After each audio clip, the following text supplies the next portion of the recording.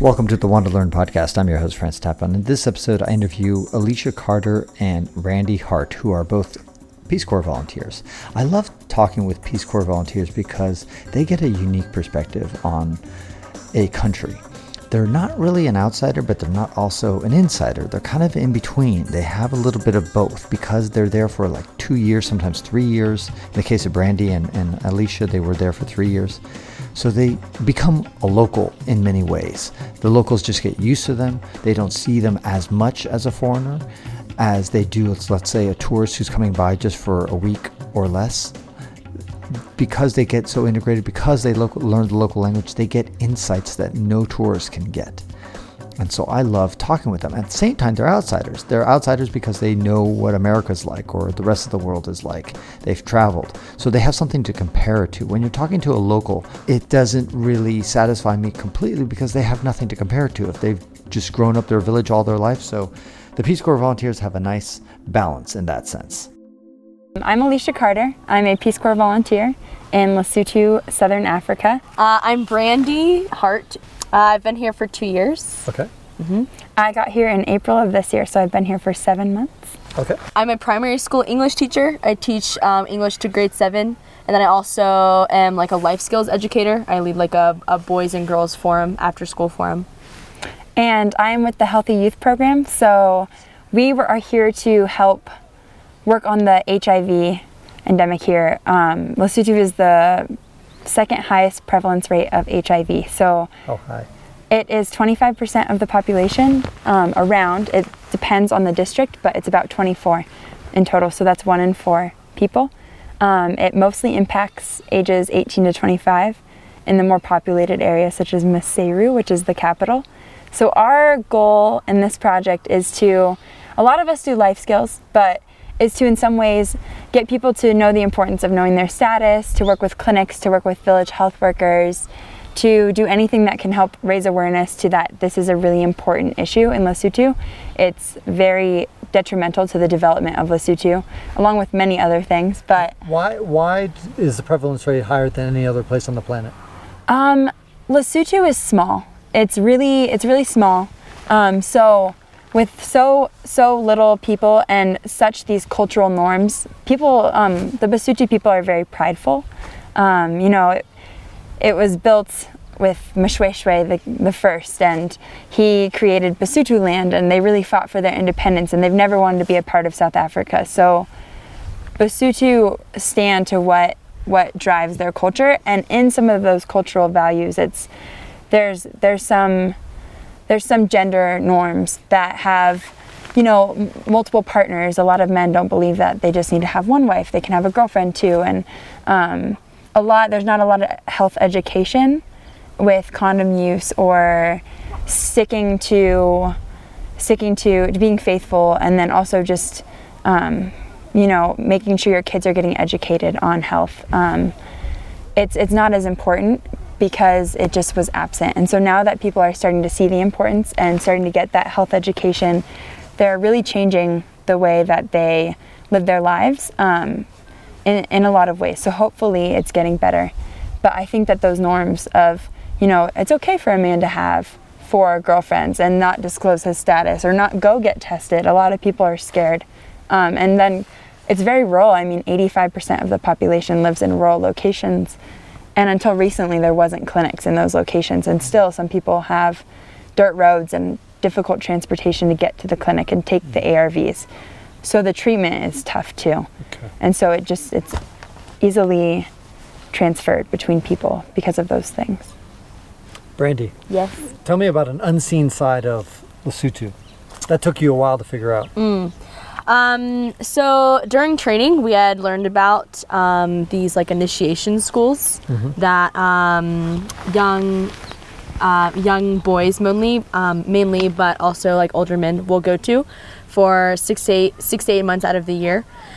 And I'd heard stories about it, but I just didn't really think about it. And then as a teacher and being in school, and then some of my students stopped coming to class, and some of my boys, and it was like, well, where's Lebohang today? Oh, he ran away from home and went to initiation school.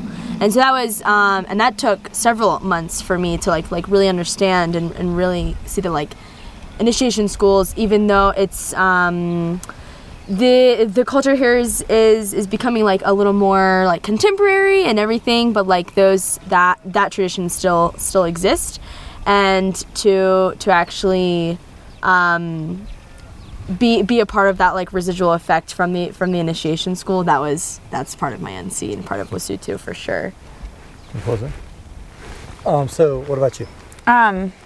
Lesotho is really unseen. I think that as a Peace Corps volunteer here, when I signed up, I had no idea what Lesotho was. I don't know if that was the same for you, but I didn't know it was country. I thought it was pronounced Lesotho, and everyone else did. And I even posted on Facebook that, I had to choose between 5 countries, and I liked the health program that they had here, and I thought it was unique. So I said, does anyone know anyone who is from Lesotho or Lesotho or what? I don't know what it's called. And, I ended up getting a few responses and connections, and I started hearing really good things about it. And I said, you know what, let's give it a shot. And so I came here, and I mean, your first impression of this country is, we got out of the cars and the Bome are screaming like, oh. Literally what they do. They're screaming and dancing, and they're wearing these bright dresses, and it was really exciting. I mean, Basotho are very welcoming. Yep. So, and then the country is gorgeous. And so I studied sustainable tourism as a part of my studies. And I mean, this country has so much to offer. It's very unique. And it may not be something that you see right away, but when you dive into it, you really get to know this unique culture. And my volleyball team even thought it was, they say, where are you going? Are you going to get Ebola? And I said, no, I live in southern Africa. It's in the mountains. And they said, oh, is that lake that I drew blue on the map? And, the one in South Africa? And I said, that's a really big lake. It's Lesotho. And so, yeah, I mean, Lesotho is unseen in itself. But we really like it here. Cool. I mean, you're sticking around another year. Yeah, I don't know. Yeah, I love this country. It's fucking awesome. Yeah. What do I love about this country? I mean, I love that. We live in a really beautiful place. I have the best view I've ever had. Aesthetically pleasing. It's aesthetically pleasing, and it may not be the beach. You grew up in California. I grew up in California, and I never lived beachfront.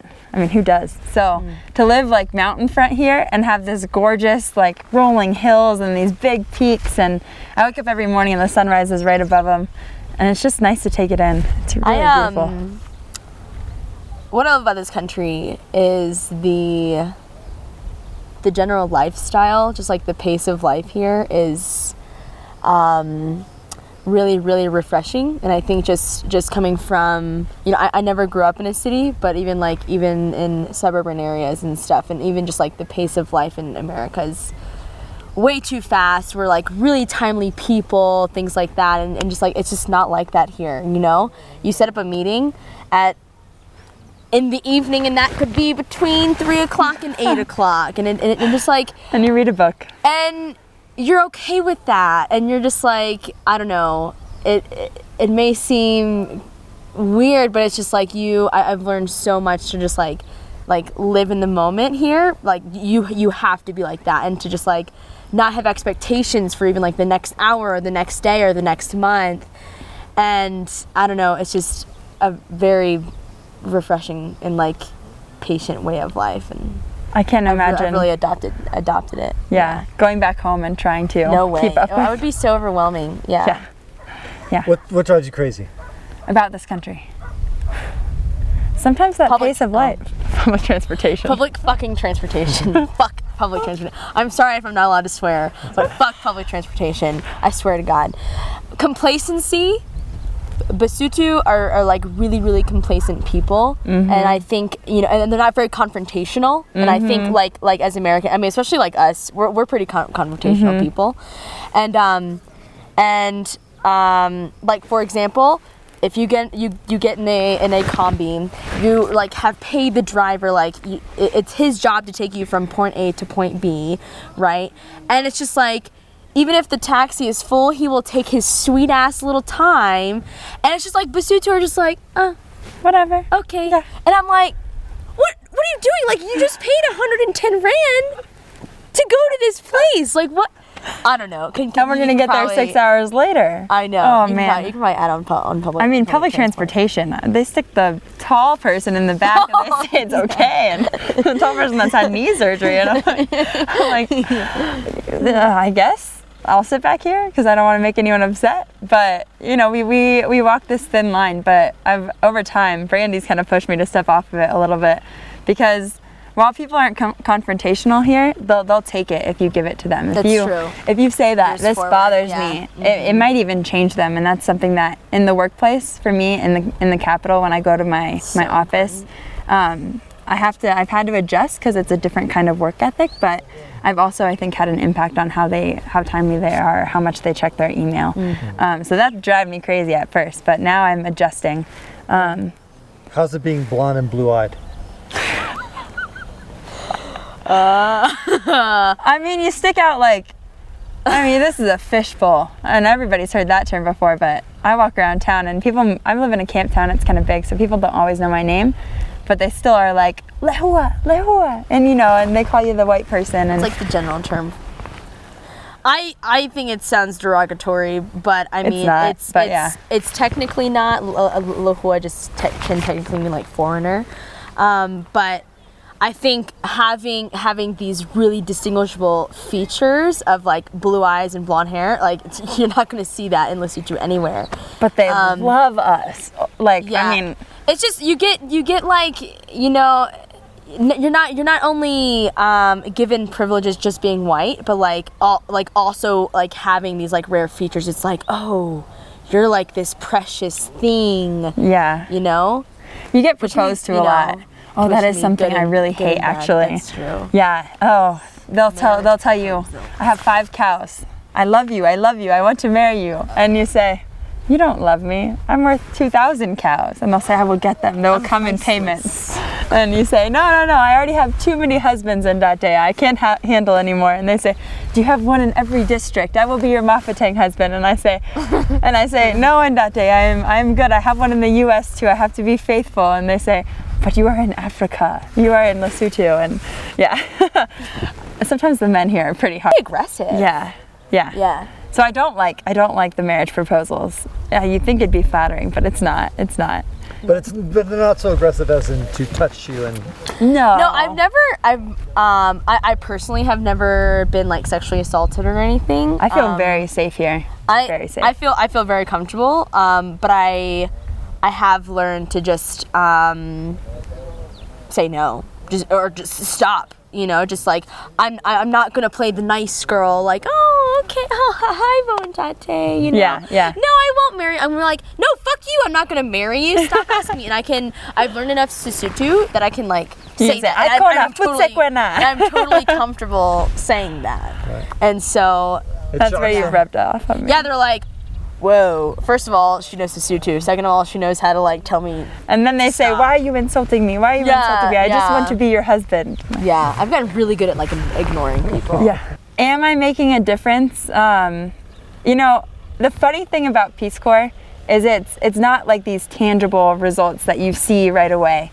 It's the mission is, to promote peace and friendship and to create those bonds, and so you have to lower your standards of development and of what your experience will be like here from the get-go. I mean, you learn that really early on and you become less and less naive in your experience, but you also become more and more open to what your life could be like, and it becomes that slower pace. It becomes and you start to realize that the difference that you make is like in the girl that lives right in this house over there and comes and colors with me. And then I teach a girls club at her school, and the girls club it might not be sustainable and continue, but she'll always remember me and maybe do something because she met me. And so if you can inspire, like, it's stupid to say, but that one kid, you'll do more than one kid. You'll have a lot of kids that you touch. But if you just create those friendships with your counterparts, with the people you work with, and it's only 2 years. I mean, nothing really sustainable seems to happen in 2 years. We learned that really early on. And so you have to work really hard if you do pick up a big project. And oftentimes you're okay with a little failure in that, and you start to also lower your standards of, what is your success here? Is your success knowing the shop owner by name and them knowing what you like to order at this restaurant? Is it a success that you read a lot of books and you inspired other kids to read with you? Or, you know, it has to be like these smaller things than, you know, I'm going to go change the agriculture of Lesotho and like cure the rain problem that we're having right now. And, you know, you're never going to, this country is a really broken government. I learned that firsthand with a organization that works on justice and peace, and there's a lot of things that need to be improved. So if you can, Peace Corps is about working in the village. It's about the small impacts, and yeah. What's the question again? Do you feel like you're making a difference? I feel like I'm making a difference. I think in the way that I hope I don't get like sued or fired from Peace Corps. This won't come out for at least 2 years. I think in the way that Peace Corps advertises change and like glorifies like the Peace Corps experience, I would say no, I'm not living that experience that's advertised. I would say this country has actually made more of an impact on me than I think I've made an impact on it, and you know, I've learned so much about myself from it.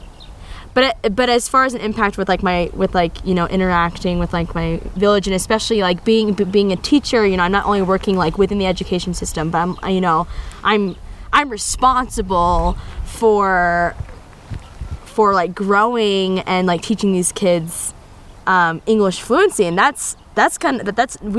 don't just have pressure from the Ministry of Education, but I also have expectations that like Peace Corps sets for me.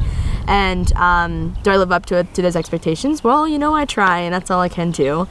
But I think it really, what has like kept me positive and like out of like, you know, the depths of cynicism that you can get into here, is those like micro interactions that she was talking about, that like when I walk through town, I can like randomly, you know, someone will say, "Hey, Danae," and I'm like, "Hey, nice to see you again," you know, and it's just like so great that like, you know, you just like build those like micro relationships, and like that's what it's counted for me. You know, they like preach the whole, you're gonna make a grassroots change. Do you know how small a fucking grassroot is? It is a blade in bajillions, infinity amount of blades, and like that's how big our change is supposed to be. And so once I kind of visualized that, I was like, oh, you know what? Then I think I've met my blade. I think I've done a good job, you know. So myths about Africa that I'm gonna crack. Lesotho has a very obese population. Not every child is like skin and bones and starving, and they are very proud to be large women and large men. I would say it's mostly older women, but there's a thing here where it's like, the bigger you are, it's like the more happy and like rich and wealthy you are, and you're just like so settled in yourself and your big family and everything, which is like completely different from how like physical appearance is supposed to be seen in America, and how Africa is portrayed to us. I hate being called fat. I hate it. We're not even fat. They say, "Oh, Stula, Umotenya," and I'm like, I don't want to be like that. They don't call you fat. Yeah, yes, they do all the time. They fucking do. Oh, as in a compliment. As in a compliment. It's a compliment. But it's hard for us to take it as a compliment. Like, I feel really struggle. All the time I'm like, really? I've gotten fat? And then, you know, I haven't stepped on a scale in 7 months, and like, my pants maybe don't fit. They're feeding us too much papa. Okay. The myth about Africa that I have. Or message you want to send to America. Message I want to send. So I said earlier I talked about HIV, and you know, Lesotho is the second highest prevalence rate, but in the US we don't know how to conceptualize what HIV looks like, because it doesn't look like anything. And so these images that I think Americans or other countries have of, you know, Africa, other nations that have high prevalence of HIV, is sickly and is AIDS, where it gets to that point that your CD4 count is so low that you are dying. And usually it's from other things like TB, and, that takes over and your viral load is too high. But, you imagine these people that are very sick, they're unproductive with their lives, they aren't taking any medication at all, they don't have any help, and then you get here and you don't see it. Like if it's 1 in 4, I have no idea. You can't see HIV, and people don't talk about it, and that's a whole other stigma thing, but it's something to work in that's really beautiful and sad at the same time. There's tons of funerals and you'll never know why that person died, but it's not this culture of sick people. It's this culture that's like, it's a country that's really beautiful, and they're really trying to improve their lives, and they eat pretty healthy. A lot of people have gardens in their backyard, like we're standing on one right now, and so the hardest part is, I think even before I got here, I had no idea of how to see this culture, because I didn't want to look at it with eyes that were already, had preconceived notions of what an HIV high prevalence looked like. But I think often we do that. And so coming here, I think Lesotho surprised me in a lot of ways. There's things that are hard about that because of people not talking about their status, but you can't tell. And that, you'll never know if someone has HIV or not. And it's really beautiful to break down the stigma that people may have of it too. And to say, I'm a normal working person, I take ARVs, and I'm able to live with HIV, because it's there's no cure, but it's not a death sentence. And so I've learned a lot about it here that I wouldn't have known about before. Just, it's a complex virus.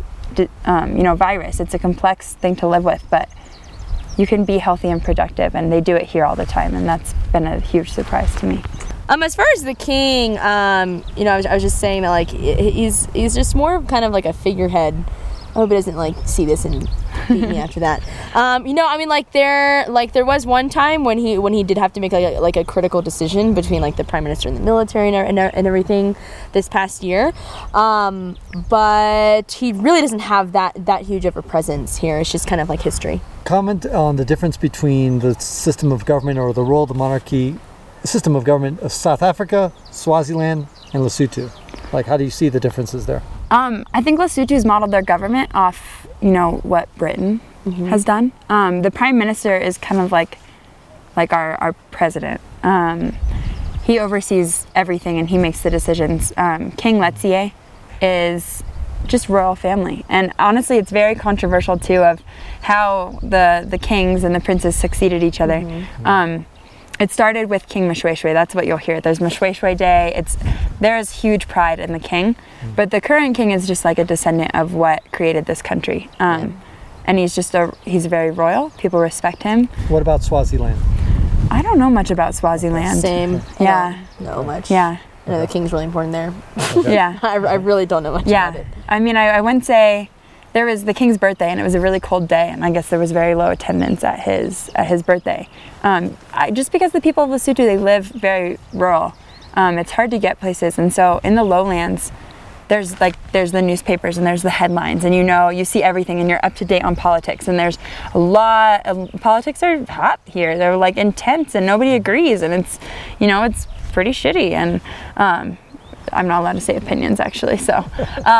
It's just hard for the people. It's hard for the people to live, but when you're in the villages, and for us up here, we don't know anything about it, and so people are separated from that a lot. They don't get too involved. Cool. The prime minister's coming tomorrow to Thaba-Tseka, so we'll see. Awesome. I've never seen what he looks like. I don't even know. Thank you guys. Okay, Alicia, this is home. This is home. What's it called? It's a rondavel. Rondavel. So it's not what's the difference between a rondavel and a yurt?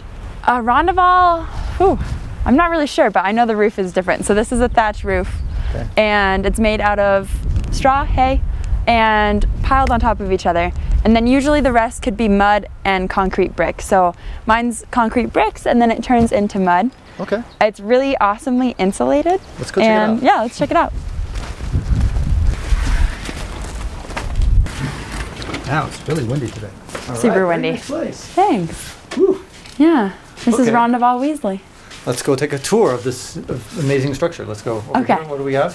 Well, this is gonna be my wardrobe. So I've improvised. I've made friends with the local hardware, and I sawed this off of pallets, shipping pallets. So eventually I'll have a rod through here, hang some clothes. Okay. And you've got electricity. Yeah, I'm pretty lucky. Let's see if it works. They call me Poshcore. I've got a dole light Take a look at that. A light. in a Rondaval. So what? So let's come over here and let's look at your kitchen area. Yeah, so this is my kitchen. Everything's done in one room in these houses. We have our water filters. This is really important in Peace Corps. They like to care a lot about our health. Although Lesotho has some of the cleanest water in the world. Okay. So Yeah. have you ever gotten sick? I've never gotten sick. All right. Right on. You Actually, got lots once. Okay. I had the it. How often are power cuts here?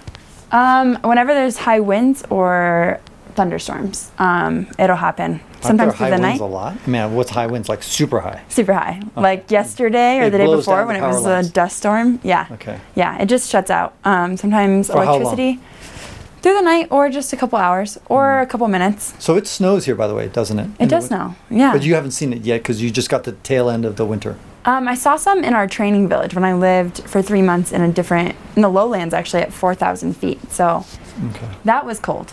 Yeah, there's no, we rely on gas heaters and we try to save our money so we don't turn them on very often. Yeah, Okay. So you yeah. do. So that's the way you heat this. You don't use wood. No, I don't have like a wood burn. But some people do.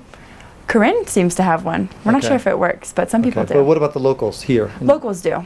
They have wood burning. Some do. It Is often deforestation a problem? here? No. Not so I mean, all the trees are pretty much planted. Okay. Some, especially up high, we're kind of past tree line All right. in most areas. At least it's like high desert kind of. How much would a place like this, it's just one room, cost somebody if they wanted to rent out a place and live in a small town like this? Because this is a town, it's not a village. Yeah. I live in town, so I have the amenities of a town. You have shops, you have a place with Wi-Fi. There's roads, they're paved. Come closer. And what would it cost? I learned this the other day, and I was actually kind of upset, because like we are as Peace Corps volunteers, think that we're given so much, and the Peace Corps experience is one very unique in itself. But economically and financially, our support from our orgs is it's 250 rand a month, which right now it's 14 to 1, so somewhere around 20 bucks. Yeah. US dollars. Yeah, 20 US so- dollars to rent this per month, not per day. month. Yeah. Not And per maybe week. with my electricity and the amount I charge my computer, Right. a little bit more. Maybe 30 bucks. Yeah, I like to watch Broad City. Yeah. Okay.